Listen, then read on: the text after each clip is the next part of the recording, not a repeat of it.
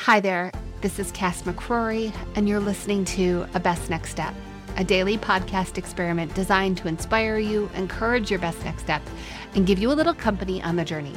And today we're talking about fun first. I talk about fun first a lot because our society, our training, the world, our work has all told us that we should do all of the things before we have fun. We should treat fun like a reward. Let me play out how this goes for you. Today, it's Friday as I'm recording this. Maybe you're listening to this another day, but let's play it out. Today is Friday, and you have the weekend ahead of you, and you've got a list of things that you have to do in this weekend. You've got to get all the laundry done. You've got to clean the house. You have to do some chores that are just extra because it's fall, maybe some leaf cleanup. You've got to run a bunch of errands. You've got to go to the grocery store, maybe pick up some dry cleaning. You've got to run to Target. Somebody needs new gloves, and you're pretty sure that those are going to be needed sometime in the next 2 weeks. You've got all of these things that you have to do. And so you do those things on Saturday morning.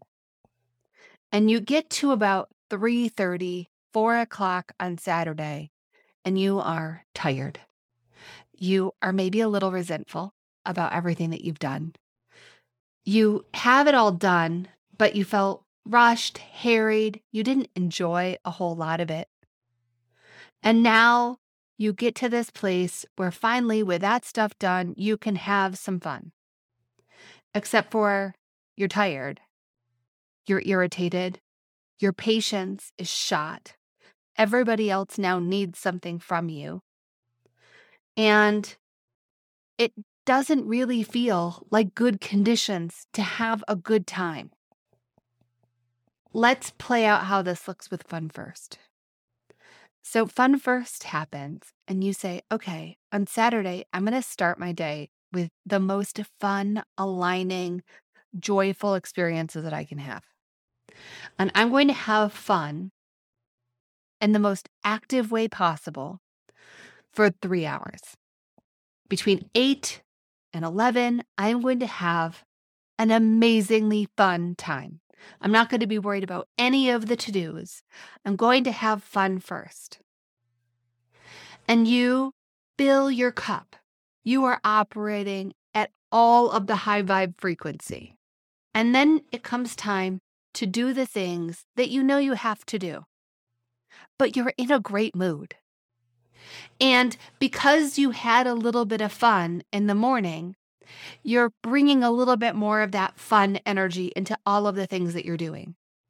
And because you had fun first, you're willing to see how even the things that you have to do can be made fun, because your alignment, your position is looking for the fun.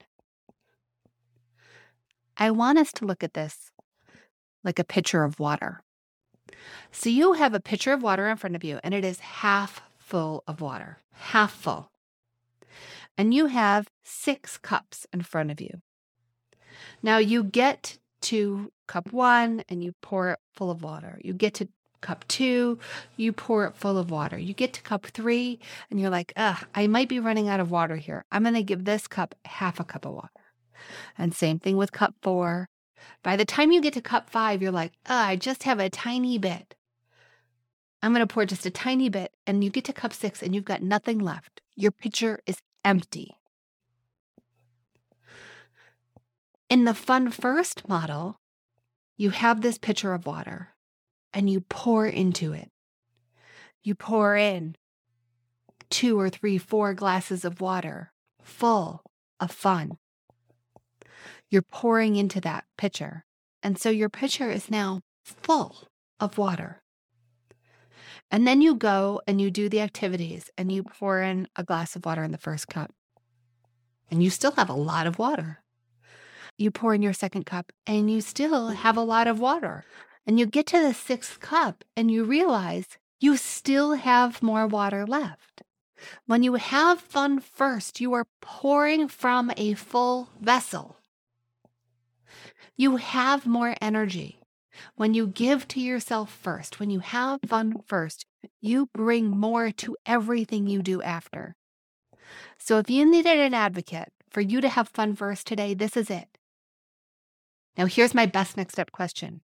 What are you going to do for fun? And if you had to Google what is fun, I hear you. Everybody has been there at some point in their life.